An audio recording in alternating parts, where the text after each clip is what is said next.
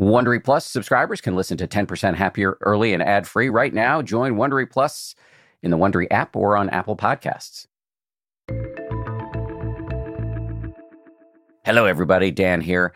We're dropping something special down the feed today. I recently had a great conversation with my new friend, Kelly Corrigan, over on her podcast, which is called Kelly Corrigan Wonders. We talk about being a lifelong learner, the value of intellectual humility, and the tools that I personally use in my daily life, including provisional language, which I will explain in the course of this conversation, and which has greatly improved my communication with other human beings. Just a little information about Kelly before we dive into this conversation here. Kelly is the author of 4 New York Times bestsellers about family life, and she's the host of a long-form interview series on PBS called Tell Me More. I really hope you enjoy this bonus content. And if you do, go check out Kelly's other stuff over on her podcast, which again is called Kelly Corrigan Wonders, and you can find it wherever you listen to your podcasts. The brain and the mind are trainable, and you're not stuck with a bunch of factory settings that are unalterable. You can work on all of your stuff. Welcome to Kelly Corrigan Wonders. I'm Kelly Corrigan, and today we are continuing a 3-part series called After Much Study. Conversations with people who spend their lives learning. Today, I am with Dan Harris, a journalist, a former ABC News anchor, and the force of nature behind 10% Happier, a podcast, a book, a set of insights that I myself am leaning on every day. Dan Harris is so interesting to me personally because he comes to meditation through panic attacks, which I can relate to. We are lucky to share a candid conversation with Dan Harris about the push and pull of everyday life.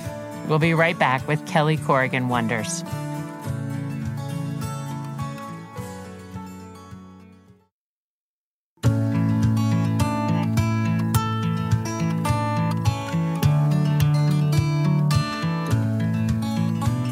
Welcome back to Kelly Corrigan Wonders. I'm Kelly Corrigan. I was at the Aspen Ideas Festival this past summer, and I had a chance while I was there to talk with journalist, podcaster, and devoted meditator, Dan Harris.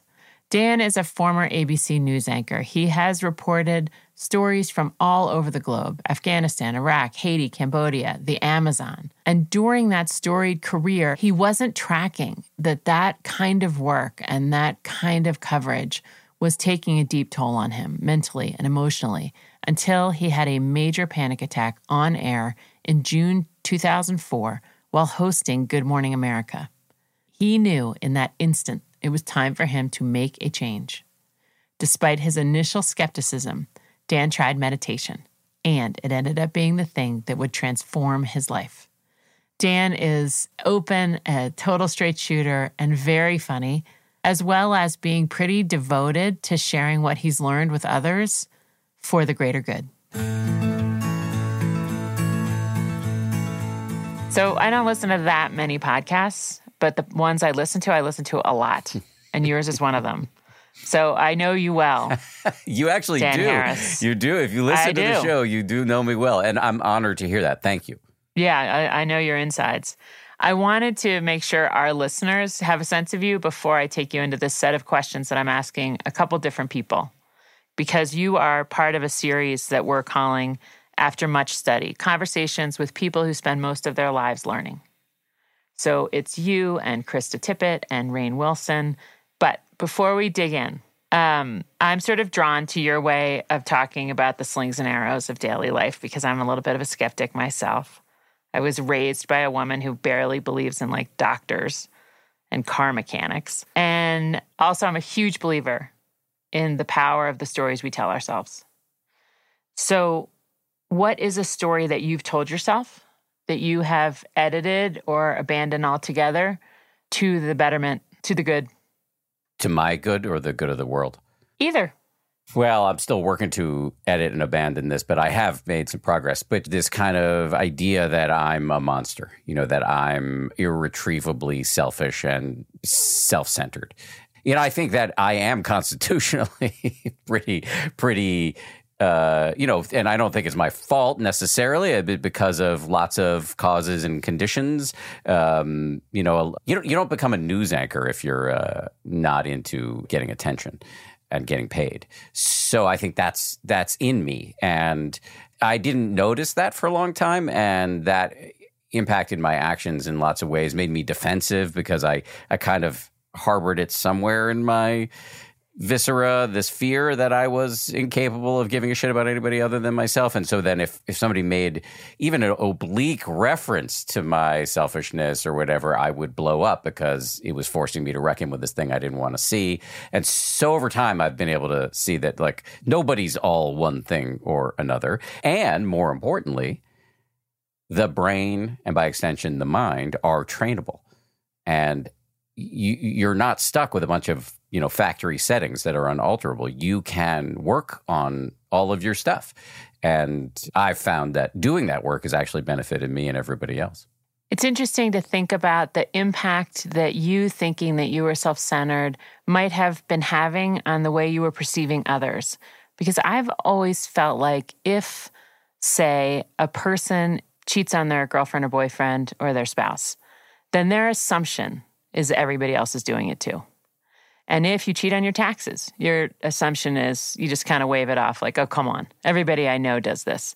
And if you're kind of a dick and you put yourself first in a lot of situations, then you are perceiving that, like, that's the only way to live with it is to perceive that that's pretty much the way everyone operates too. And the beginning of the unravel is when you think, oh God, maybe it's not a dog-eat-dog world. Maybe not everybody is playing it this way. And I am being less than I could be. I am being like a chaos agent in this.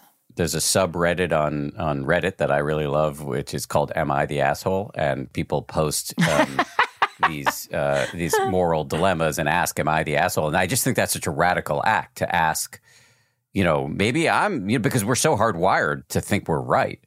It's such a threat to think we're wrong. My meditation teacher is this guy named Joseph Goldstein, who's been a huge influence for me, has this little thing he likes to get people to say to themselves in moments of conflict, which is don't side with yourself. And it's just That's great. It's just a great way to get you to think, well, why do other people think the way they're thinking? And are they maybe right? And even if they're not right, can leaping into their shoes empathetically take some of the heat out of the situation, because you understand that if you came out of the same womb and endured the same causes and conditions that led to and fueled their lives, maybe you'd believe the exact same thing. And that's just a really useful way to look at the world. One other thing to say that I think helps the unraveling that you were talking about, there's a guy named, you've probably interviewed him, Father Gregory Boyle, who... I did for PBS. Yeah, it was wonderful, on site in East LA. Amazing guy, works with, as you said, in East LA with gang members and current and former. And he said this thing to me, which is like, I don't believe in evil people. I believe in bad behavior. And so I really believe that too. With rare exceptions, I don't think there's, and I'm not even sure I believe in the exceptions. I don't think there's purely evil people. I think there are causes and conditions. I keep harping on that. It might be worth talking about that can lead to bad behavior that needs to be punished, but that doesn't necessarily mean they're thoroughgoingly evil. And I'm not either. Yeah. Right. So this idea of causes and conditions is super important to me too. I did tons of work for Children's Hospital Oakland, where the causes and conditions of these kids' health are so far beyond their control and they're so embedded in their environment that it's almost like a no-win situation. And I have been so grateful over time for the codification that is ACEs, adverse childhood experiences, because I think that it's super easy to understand. Like, what would those be? And you rate it on a scale of 1 to 10. So it's like, is there violence in your neighborhood? Is there violence in your home? Is there mold in your home? Might you have asthma? Are you living in a place where nutrition is easy to come by or hard to come by? Do you have a bed? And when you codify it, it sounds very real. It doesn't sound like someone's opinion. It sounds like a scale that doctors use in hospitals. So it's like legit. And I think it's like it totally reframes things and forces all of us to think about causes and conditions that affect a person's behavior and also their potential outcomes. I think I've said this 3 times now, but 100%. I get it from Buddhism, and they talk about this a lot, and often they use the word karma, which is, I think, a largely misunderstood term. Often, I think in the West, when we invoke the idea of karma, we're talking about like, oh, if I cheat on my taxes, I will be a Gila monster in my next life. And I don't think it's that mechanistic.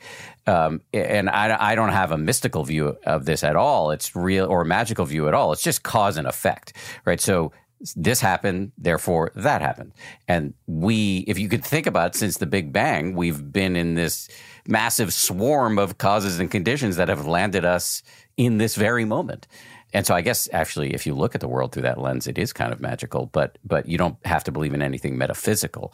And it can be just having this frame on the world can be really useful. It can be a relief because you don't have to carry around this story of these people I disagree with on the news, or my brother-in-law, or whatever. They're evil. You can just think, oh yeah, well, maybe if I was in their shoes, I'd be doing the exact same thing, And by the way, you can use it as a way to take it easy on yourself. It's not to let yourself or anybody else off the hook, just to see that there are reasons for what's happening right now. And it's not necessarily your fault that you occasionally have thoughts that are bigoted, or that you have desires that are inappropriate to speak aloud, but it is your responsibility not to be owned by them. Right. We did a series on intellectual humility, and it's coming to mind right now because it has so changed my posture and thinking. Same with Tammy, my producer. Like, we've said to each other, like, this is the most affecting set of conversations we've had in terms of, like, I carry it with me all the time. And all it does is force you to say, there's always things I do not know or understand about every interaction, every human being. And then it inspires this curiosity loop to say, I wonder what the causes and conditions are for that guy who came into this room at this moment. I wonder if his wife just left him this morning. I wonder if his kid just dropped out of school.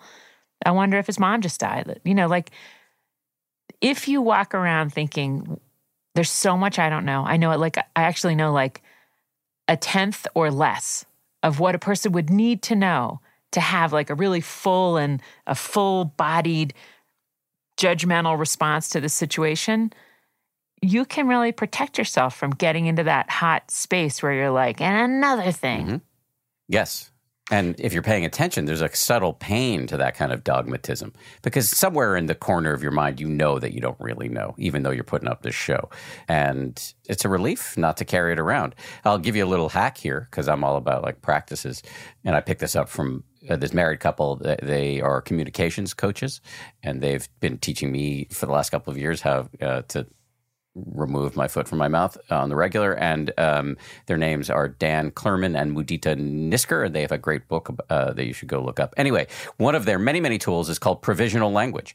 And it's just a little thing that you can teach yourself to do, which is to never say anything with too much confidence, to recognize that in a world where impermanence is a non-negotiable law, causes and conditions are swarming on all the time, things are just changing all the time, that you really can't say too much with too much confidence. You can't deliver either diagnosis or prognosis with too much confidence. So therefore, to just pepper your language with maybe, perhaps, it looks like, just to have that kind of humility. It can take a nice idea, this practice, and actually get it into your neurons, because it's giving you something to do about it. So it's not like, oh, I think intellectual humility is nice. It's a thing that you're doing on the regular that actually makes you intellectually humble. One final thing to say is I love that St. Augustine, the guy who came up with the least intellectually humble idea ever, which is original sin, which I think has done an incalculable damage. He was asked once, St. Augustine was, some life advice from some younger person, and he just said the word humility 3 times in a row. So you can believe in humility as a life goal, but not actually be humble. And that's why we all need practices to pound it into our neurons. Of course. So another thing you said that I wanted to ask about was, when you squelch something, you give it power. Ignorance is not bliss. Yeah, I mean, this is kind of like goes right back to the whole "I'm a monster" dialogue, that I've carried around, and I think is not uncommon. But we all have some story about ourselves, and if it's unexamined or it's like partially examined and we're fighting it, it's just it's getting stronger and stronger. It's controlling you from the unseen crevices of your mind instead of just like, let's put it on the table and talk about it, either with a shrink or to explore it gingerly in meditation or whatever, or talk about it with your good friends. So I think ignorance is not bliss in that way, because we think, oh, yeah, let's compartmentalize X or Y difficult story, X or Y trauma, and without dealing with it. But, you can't fool your mind. You might be able to fool parts of your conscious mind, your executive function, but you can't fool the whole thing. Yeah. Are you so glad that you're not an anchor anymore? Like, this work is so, it's me search, but it's also like so valuable to the world. And there were 1,000 people knocking on the door wanting your job anyway. And now you can do this thing that's absolutely essential. Do you feel that? Yes, mostly, but nothing is, everything's a little complicated. So I retired almost 2 years ago, and mostly super happy about it. But, I can have moments of like, well, I was doing the 10% happier stuff anyway while I was on the news, so I could be doing both, and that's extra income. And boy, it was kind of nice to, be an anchor man, and I had a whole identity around that, and people stopping me on the street to say they knew me and all of that. And on a more wholesome note, like I loved being a journalist, and I loved my colleagues. So there are things that I miss, and there's more that I don't miss. I my whole life would get turned upside down anytime some asshole walked into a supermarket with an AK-47. Like, I'd have to go, and I don't want to live my life that. I was okay when I was younger, but I'm north of 50 now, and I just don't want to do that anymore. And it was just getting really hard on me physically and psychologically. Speaking of physical pain, like getting up at 3:45 a couple days a week to anchor Good Morning America on the weekends was really hard. It was like living with permanent jet lag. And so there are a lot of things that I don't miss. And I love having the extra bandwidth to be with my family. This is the first time, I think, in my whole adult life that I don't have to work on weekends. Wow. And so that's just incredible. I have an 8-year-old son. I've spent a lot more time with him. And to get to the point that you were trying to make, I do have more time and energy to do the type of work that you and I are talking about right now, which is so incredible. And yeah, so I'm super grateful for that. Coming up next, Dan talks about how he evolved from someone who viewed meditation as hippie nonsense to someone who embraced it and unlocked a whole new side of himself. We'll be right back with Kelly Corrigan Wonders.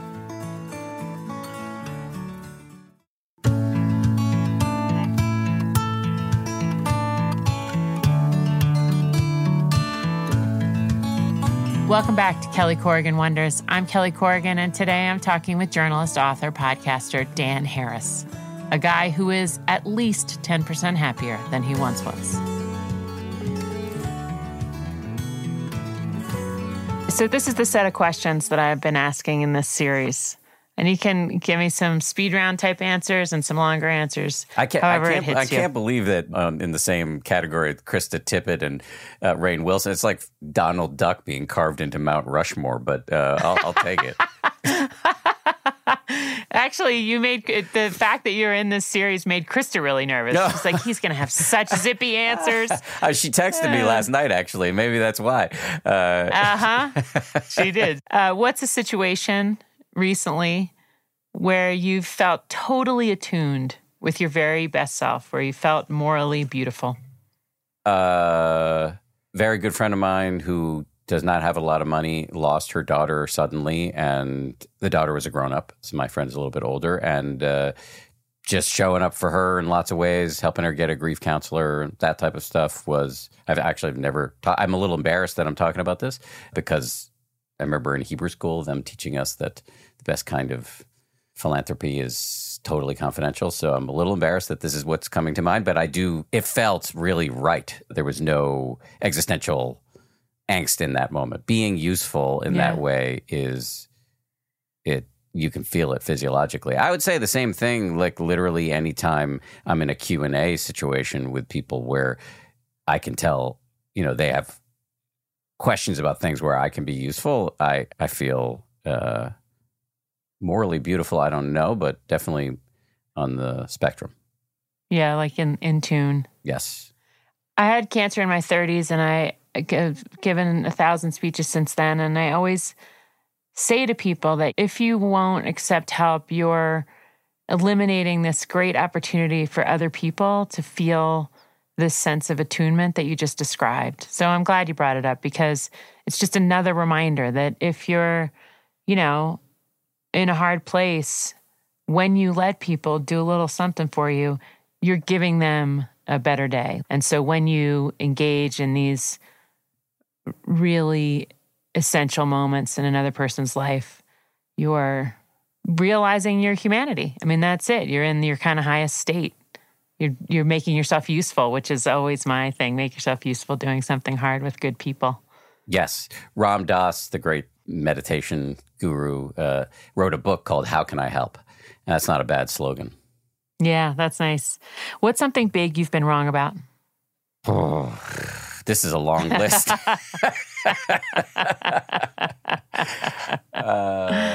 Where shall we start? Yeah, I'm just trying to. I was super reluctant to get into meditation because I thought it was hippie nonsense. And I was very wrong about that. Not only is that disproved by the significant body of research that pretty strongly suggests it's very healthy, but my dismissiveness extends well beyond that. And I have this tendency to be reflexively judgmental that is so often steered me wrong.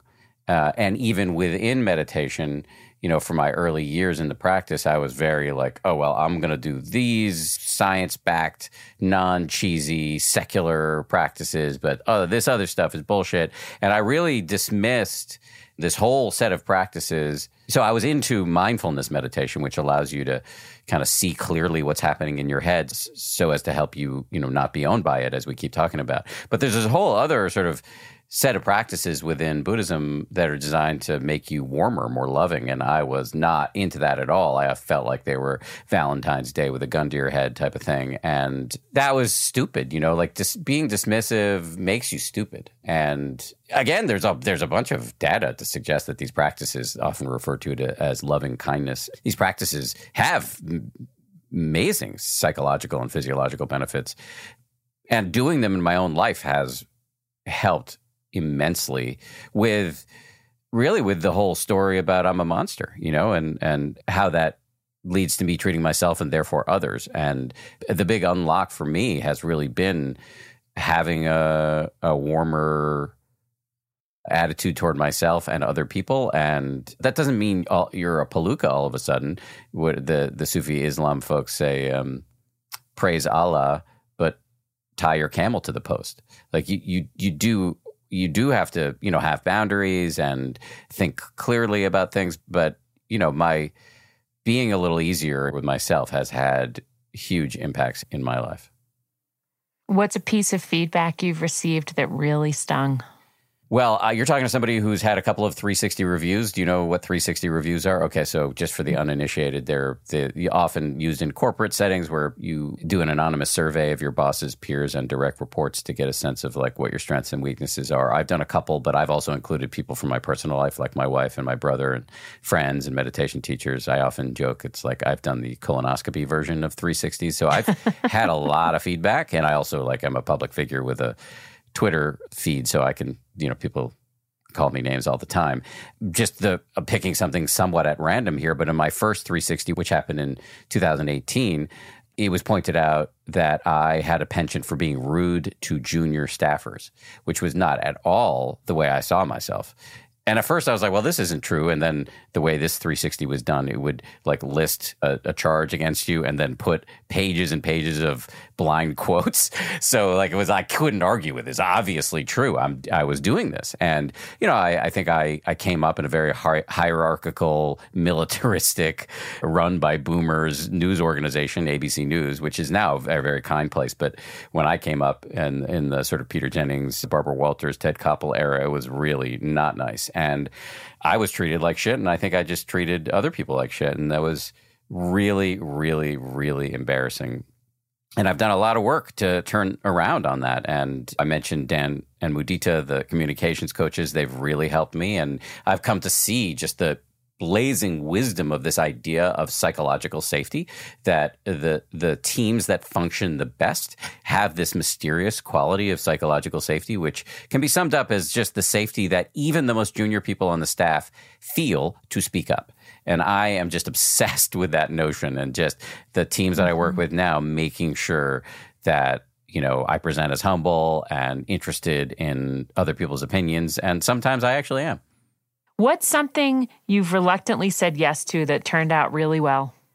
So during the pandemic, not that it's fully over, but at the height of the pandemic, my family and I moved out of the city, New York City, that we love so much. My wife grew up in Manhattan. Our son was a real city kid. His backyard was effectively Central Park, although we didn't have enough money to actually live on the park. We lived a few blocks away, and that's where he played all the time. And my son was not doing well in the pandemic. And so we moved. I said yes reluctantly to moving temporarily to the suburbs, which I had always considered to be a form of death. And I remember the first day we were there, I was sitting in a pool with my son, and he got out of the pool and he was talking to himself the way kids often do. And he didn't know that I could hear him. He was going to get a pool toy or something. And he said, "This is the best day of my life." Oh. And I was like, all right, I guess we're never going back. And yeah, it turns out that I really like it. I do miss the city a lot, but just the constant access to nature, and again, this is backed up by science, is just, you know, and you won't be surprised to you as somebody who lives in Montana part-time, that it just has a huge buoying effect on the psyche. It's incredible. It's incredible. If you had to perfectly align your spending with your values, this is a super nosy question, so forgive me. If you had to perfectly align your spending with your values, what would change? It's terrifying to think about this, because I think an enormous amount would change. I find the effective altruism argument, which is basically that, you know, you should give away most of your money, because literally $2,500 can save a life demonstrably. So any money you're not giving away is not saving these lives. I find that argument to be extremely convincing, and I have changed nothing. You know, we give money away quite a bit, but it's not anywhere near what the effective altruism folks do. And it's humbling. This is not a world where people get what they deserve. What helps you make sense of deep unfairness? I don't think there's any way to make sense of it. I think I guess the only way to make sense of it is to think about it in the terms of causes and conditions. And this is a way in which karma can be weaponized against people, which is to say, well, you're impoverished or malnourished or not getting the medical care you deserve because you did something bad in a past life.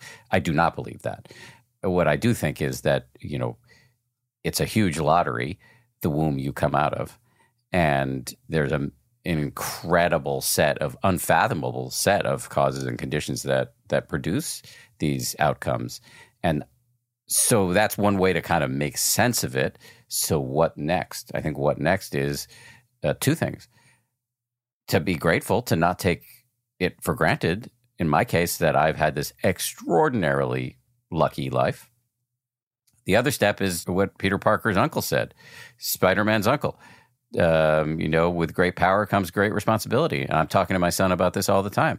He has, because I had this incredibly luxurious life, but that comes with strings. And those strings are that you need to give back. And that's up to you to figure out how you're going to do it. But you need to use your platform for good. And the good news here, and I think this is potentially the saving grace for the entire species at a moment when we have so many problems. But the good news is that we have so many design flaws, but one design feature in the human software is that it feels good to do good. And we can ride that a long way at this perilous moment in the history of the species. And so it doesn't have to be a hair shirt. This doing good. It will improve your life. I just want to thank you parenthetically for hair shirt. It's those kinds of poetic phrasings that really bring me back to Dan Harris over and over and over again. Because we're in this heady thing, and then you're like, it doesn't have to be a hair shirt. It's either that or I'm a show off. It's like I was raised by overeducated parents. I'm not actually overeducated and go beyond college, but I tend to show off. And sometimes there's no way your parents brought you hair shirt. That's a Dan Harris original. But speaking of children and your little guy, and I'm so envious that you have an 8-year-old. My kids are 21 and 20. People say I want my kids to be happy. They say I want my kids to be good people. Above all, what do you want your kid to be? I would just invert that order. I want him to be a good person. I think that will make him happy. And, it's delicate because kids are wired to reject all the advice that you give them. So I try to be really careful about pushing kindness on him in a way. Actually, I was emailing with my brother today, and he was telling me about a buddy of his who was raised by devout Buddhists, and as a consequence, completely rejects it, probably to his detriment. I mean, I don't know this person, but, Buddhism's pretty helpful, I think, properly understood. And so I don't want that to happen with my son. I'm a pretty devout Buddhist myself in my way, and I really try hard not to be annoying with him. I will say, and this I think is evidence that it's going reasonably well, he brought home, or somewhere in his bag, my wife found this doodling he was doing, or some sort of artwork at school, and it was the loving kindness phrases. May you be happy, may you be safe, healthy, live with ease. She framed them and put them in my office. So that's a pretty good sign. Oh, that's amazing. When I went to visit my daughter at UVA, she was a freshman, a first year, as they like to say there, for Parents' Weekend. We were walking to the football game, and she threw her arm around me and said, you asked me if I was homesick at all, and I have been a couple times, but instead of calling you, I just listened to your podcast. That's very sweet. And I'm resisting the urge to say, UVA, that's so good. Ah, good job. Good job resisting. Although really you kind of slipped it in, didn't you? So the kind of work that we do gives us opportunities, gives a lot of opportunities for ego boosts. There's a lot of applause out there. There's followers, there's speakers' fees, there's first-class flights, there's cool invitations to stuff that not everybody gets to go to. And I know that the Buddhists consider fame and privilege and influence and wealth to be a carton of rotten eggs. And I wondered, how are you doing with your carton of rotten eggs? Is it totally an impediment to your personal growth, or is it somehow in balance with what you're looking for? Well, here's where I've landed on this, and you can tell me what you think. Because I think my desire for fame and remuneration has fed my storyline about what a asshole I am, how thoroughly rotten I am. Mm-hmm. So I was kind of weaponizing it. I must say, I wondered, at the very top when you were I have this story that I'm a monster. I was like, do you? Do you really think you're a monster? That's really quite a statement to make about yourself. And if you do, that's kind of tragic. There's a lot of things that a person could do with their days, and the things you're doing with your days are more or less to the good. Even if you're being paid well, and even if you're flying too much or being applauded too much or forget how to carry your own bags, it's still you're on the right side of the line. But then I wonder, do I want him to be on the right side of the line so that I can be on the right side of the line? Because I'm right behind you. Well, so to be clear, I think I've largely disabused myself of this notion. It can creep back in occasionally, but the practice and therapy I've done since getting that first 360 review, which really put the story on steroids, has been super helpful. And so I don't really walk around with this story. Good. But it is, it's there as a cycle. Me and all my listeners were starting to worry about you. I have a lot of really caring listeners, and they're all going to start writing you letters. Well, I appreciate that. You can save the ink. Although I'll take the letters. It's, we all have these neurotic tendencies and ancient storylines, and this was mine, and it's still there. And I just it's a dynamic. What does Esther Perel, the great couples counselor, says? Love her. She says, some things are not problems to be solved; they're dynamics to be managed. And I think that for me, that's Could you say it with her accent? No, and I don't want her to get mad at me because I'm terrified of her. She's amazing, but she's like pretty scary in a good way. I love you, Esther. Anyway, to answer your question, I think what I was going to say is, and this was I have this executive coach. Speaking of privilege, that I can have this executive coach, Jerry Colonna, who I recommend as a guest. Actually, he's got a new book coming out in a couple months, is just an incredible guy. He's sometimes referred to as the man who makes CEOs cry. He's a little mad. He's never made me cry, but he's been very, very helpful to me. And we were talking once about he would often get frustrated with me because we would have these conversations and I would always bring it back to, but I'm only doing it for this or I'm only doing it for that. And because I never wanted to let myself off the hook, I really wanted to look at this. And he gave me some context for it. Like, look, think about it as an exchange that it feels good for you because it does for all humans to get paid and get applause. And that fuels you to do more good work that helps people who then applaud you and pay you. And I think recontextualizing it in that way as an exchange of, to use a loaded term here, love, and I just as parenthetical think of love as just anything north of neutral, our human evolutionarily wired capacity to give a shit. This is an exchange of that. And so, I do like getting applause.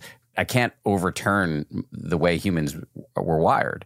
We were wired to play the game of social reputation. And so I do like it.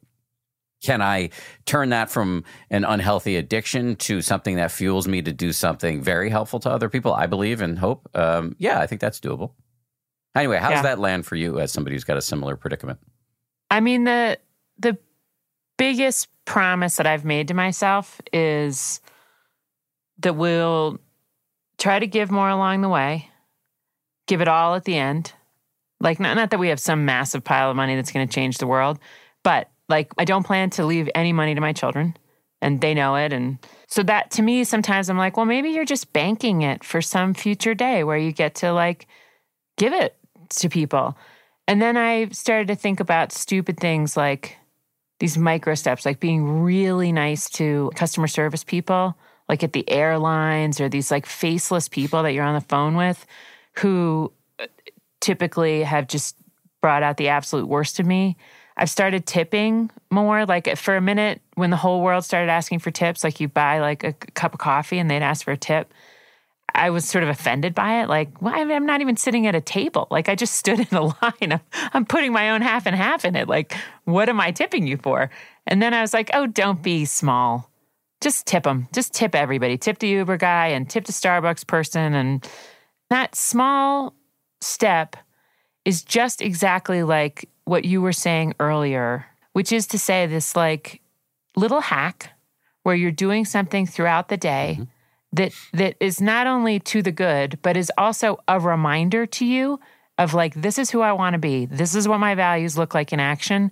And I got to keep doing this to keep refreshing my sense of commitment to this tiny idea of like the people you interact with should be a tiny bit better off because it was you on the other side of the interaction. I'm going to say it again. 100%. There's so much in what you just said. Aren't you supposed to be saying like 10%? Why wouldn't you just say like 10%? Super off brand.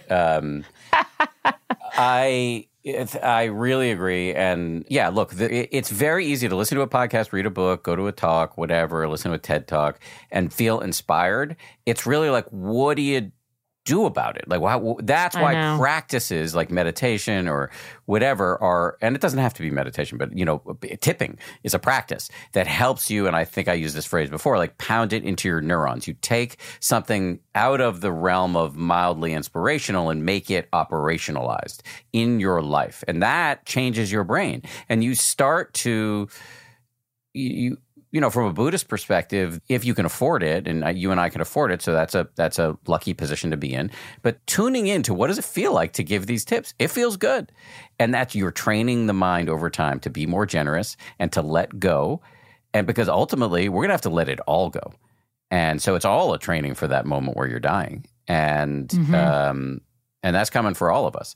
So yeah, there's a lot in what you said, and also just comes back again to Spider-Man's uncle. Like, if you can help, if you're in a position to help, you should, and that will redound to your benefit. Speaking of which, just back to the barista, there's a lot of data around what are called micro interactions, and so the quality of your interactions with people, even if they're really marginal figures in your life, like that adds up to happiness.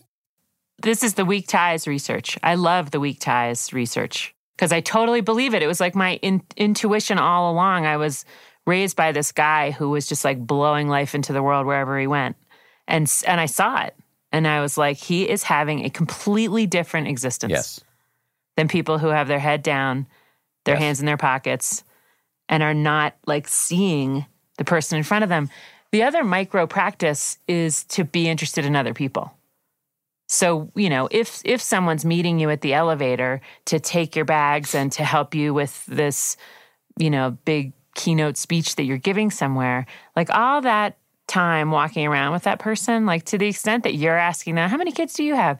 Where are they? Where'd you grow up? Oh, are your parents still alive? Blah, blah, blah. Like I've had so many people like that interaction, I'm never going to see them again, who at the end of it will say something so sincere, like, thank you for being interested in me. Which makes you think, oh, I think the last 10 people who have been here have either had their face in their phone or they were just receiving questions. They weren't like seeing the person. It didn't even occur to them that the person that's helping them get to the stage is really a whole person unto themselves, every bit as meaningful as you yourself. This was another one of the things that I learned about in my 360 where I was doing a very bad job at this. And that was humiliating to hear. And getting better at it has been massively additive to my life. I know. It's so fun. It's so fun to know people and know what they want. Yes. Yeah. And it goes back to this idea that we were talking about before with the exchange of love, that we are in this double helix, us as individuals and the world writ large. And so you can think about self-interest in a pretty, the Dalai Lama talks about it as wise selfishness, that everybody's selfish, but the best way to be selfish is to be generous because that makes you feel so good. And it also, again, it redounds to the benefit of the people with whom you're being generous. So that's just a great rejiggering of my approach to the world that's happened. And I'm not perfect at this. Catch me on the wrong day. I'm not going to be that chatty with whoever's, serving me coffee or whatever. But most of the time now I am. Well, it takes a minute. You can't take your day so seriously. That's the thing. Like when I miss, it's because I'm in a big rush and I think it's so important and everything I'm doing and I got to blow through it and I just don't have time today.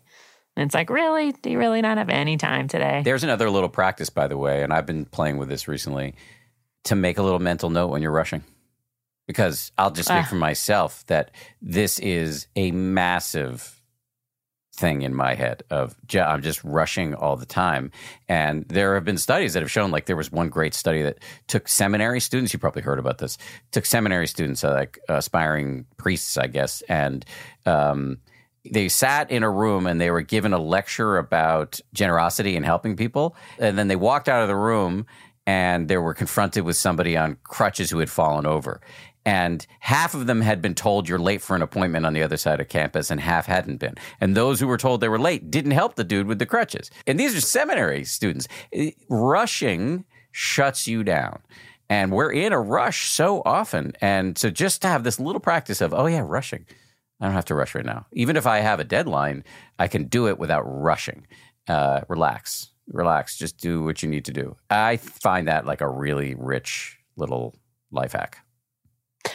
I'll add one to it, which is in an attempt to slow down the whole world, I try not to respond to emails as quickly as I used to because I want to indicate I'm going to take a day And then you may take a day, and we may all take a day. Like, it's not all that urgent. Like, there's 8 billion people here. We're working on something. If it doesn't work out, if it gets bumped back a little bit, like, so what? Like, let's not drive each other crazy along the way. Like, today counts. Today means something. We should give it a chance to be great. And if I set the pace and say, this is how we're going to do this email thing, I'm going to respond in 10 minutes, and you're going to respond in 10 minutes, and you're going to respond in 10 minutes, then nobody's where they are. Nobody's present in the whole chain. Yes, I'm smirking ruefully because I'm terrible at this, and thinking about Krista Tippett texting me, and I texted her like literally right back. So I respond quickly, which maybe I shouldn't. Yeah, well, if we start texting, just brace yourself because I'm going to slow it way down, Dan, way down. Okay, last question. We know that it's all about meaningful connection to others. You've met so many people through your work, and I'm wondering if you could tell us about someone you've met through the pod who has really changed you for the better. We've done, I think, 600 episodes, so that's a large pool to choose from. I will pick Joseph Goldstein, who I referenced earlier, I didn't meet him through the pod. Just to be honest, I met him through podcaster Sam Harris, who is a dedicated meditator and longtime friends with this incredible meditation teacher named Joseph Goldstein. And Joseph has become my teacher, and I go on retreat with him once or twice a year, and he's on my podcast all the time, and he's just like one of my favorite human beings of all time. And he's not a stereotypical meditation teacher. He doesn't wear robes or anything like that. He's like a menschy, nearly 80 Jewish guy. And he's got this kind of Borscht Belt style humor and teaches in these little slogans, these little phrases. One of them I referenced earlier, like, don't side with yourself. And then I find that at key moments, his little phrases come up in my head. Another one, which would be relevant to some of the conversations we've been having, is, and he took this from Father Gregory Boyle, love no matter what. You know, that can sound a little cheesy at first, but it basically just means when you're pissed off at somebody, just try to understand the causes and conditions. Try to not side with yourself, and to understand, to take a God's eye view, whether you believe in God or not. And I'm agnostic on the issue, but just to have some perspective and see we're all acting out, and to one degree or another doing our best. And that just it's a huge relief. And, just in my life, to have his little phrases coming up in my head at key moments has been massively helpful. Something I've always loved about the Buddhists is that they all seem to have such a great sense of humor and like these kind of bubbly laughs. And they do have these very clever ways of taking something really enormous and consequential and boiling it down to like a 5-word statement that you'll never forget, that you could tattoo on your forearm, and it would make every day of your life better. So I'm with you. The one I love that you had, we're out of time, but I just want to tell you this, I can't remember his name, and I was looking on my phone to see, because I knew I thought I downloaded it, but I hadn't. It was this like little funny monk. Mingyur Rinpoche. And he had a really, he's so great. Yeah, he's great. I mean, I listened to it twice. I sent it to my kids. I was like, just sink your heart into this. Just live in this. Listen to it every day for a week. Like, let it get in there, because just the tone of his voice and he was so joyful. He's this, just for people who don't know who Mingyur Rinpoche is, he's also written some books that I recommend. He lives in Kathmandu, Nepal, but he's from the Tibetan Buddhist lineage, and he's a monk. He's incredible, and he's lived with panic. He's had panic attacks when he was little. He doesn't have them anymore, but he still has that penchant for nervousness. And I had this delightful little story when I saw him last year at the TED conference. We were both giving TED Talks, our first TED Talks, and I was so relieved. I was like, oh, Mingyur's here. This is great. I'll have somebody that I can, feel comfortable with. And I walked up to him. I was like, how are you doing? He said, dying. That's so great. It was just such a relief to know that this guy who's a Buddhist monk, and just a revered Buddhist monk at that, was nervous about giving a TED Talk. And I actually found him backstage right before he went on to give his talk, and sat with him for a little bit. Yeah, he was wonderful. You should check out his talk. Oh, I have that in common with both of you. I've had a few panic attacks in my day. That'll teach you a few things about what the mind can do to the body. Yeah, we're animals, and fight or flight is real. You're such a joy. Thank you so much for your work. I'm delighted to know you, and thanks for coming on. Right back at you. Thanks for the amazing questions. All that matters is that I did a better job than Krista, so you'll tell me. Healthy. Very healthy, okay. Dan. That's a very healthy point of view. You're a real inspiration to all of us. All these like do-gooders and spiritual people are like competing with each other. Who can be like the zippiest on the podcast? That's not the right direction, Dan. Mm-hmm. We're still human beings. That's right. And you know why Buddhists have a great sense of humor is because you can't look at your mind for an extended period of time without laughing because it's ridiculous. That's, by the way, the number one most frequently used word by Joseph Goldstein. Ridiculous. It's ridiculous. Your mind is ridiculous. And so the sooner you can get comfortable with that and familiar with it, to repeat the phrase, you just won't be owned by it as much. Yeah, it's great. I could talk to you forever. This is great. Thank you for having me on. Appreciate it. Such a pleasure. My pleasure.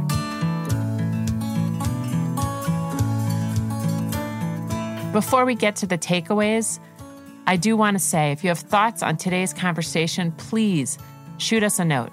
Our email is hello@kellycorrigan.com. Okay, here are my takeaways from my conversation with Dan Harris. Number 1, the brain, and by extension, the mind, are trainable. You are not stuck with the factory settings. Number 2, we need to pound humility into our neurons. Number 3, ignorance is not bliss. When you squelch something, you give it a lot of power. Number 4, if you want a team to function at its very best, you must establish a condition of psychological safety. Number 5, although we humans have so many design flaws, one design feature is that it feels good to do good. Number 6, stop rushing. Number 7, Dan Harris and Krista Tippett may be 2 of our best practitioners of mindfulness, but that doesn't keep them from a little competitiveness once in a while. Thank you, Dan Harris. Thank you to the team at Aspen Ideas Festival who helped make this interview possible. That's Trisha Johnson, Kara Stein, Eleanor Loden, and Gabe Chenoweth. Thank you also to the team at Kelly Corrigan Wonders, technical producer Dean Kateri, executive producer Tammy Stedman, our graphic artist Gagi, as well as Rachel Hicks and Charlie Upchurch, who help us stay connected. Thanks also to you all for listening and sharing our show with friends around the country. We'll be back on Friday with a new For the Good of the Order, and on Sunday with a new Thanks for Being Here. In the meantime, feel free to email us. Our address is hello@kellycorrigan.com, or you can find me on Instagram anytime @KellyCorrigan. Thanks, everybody.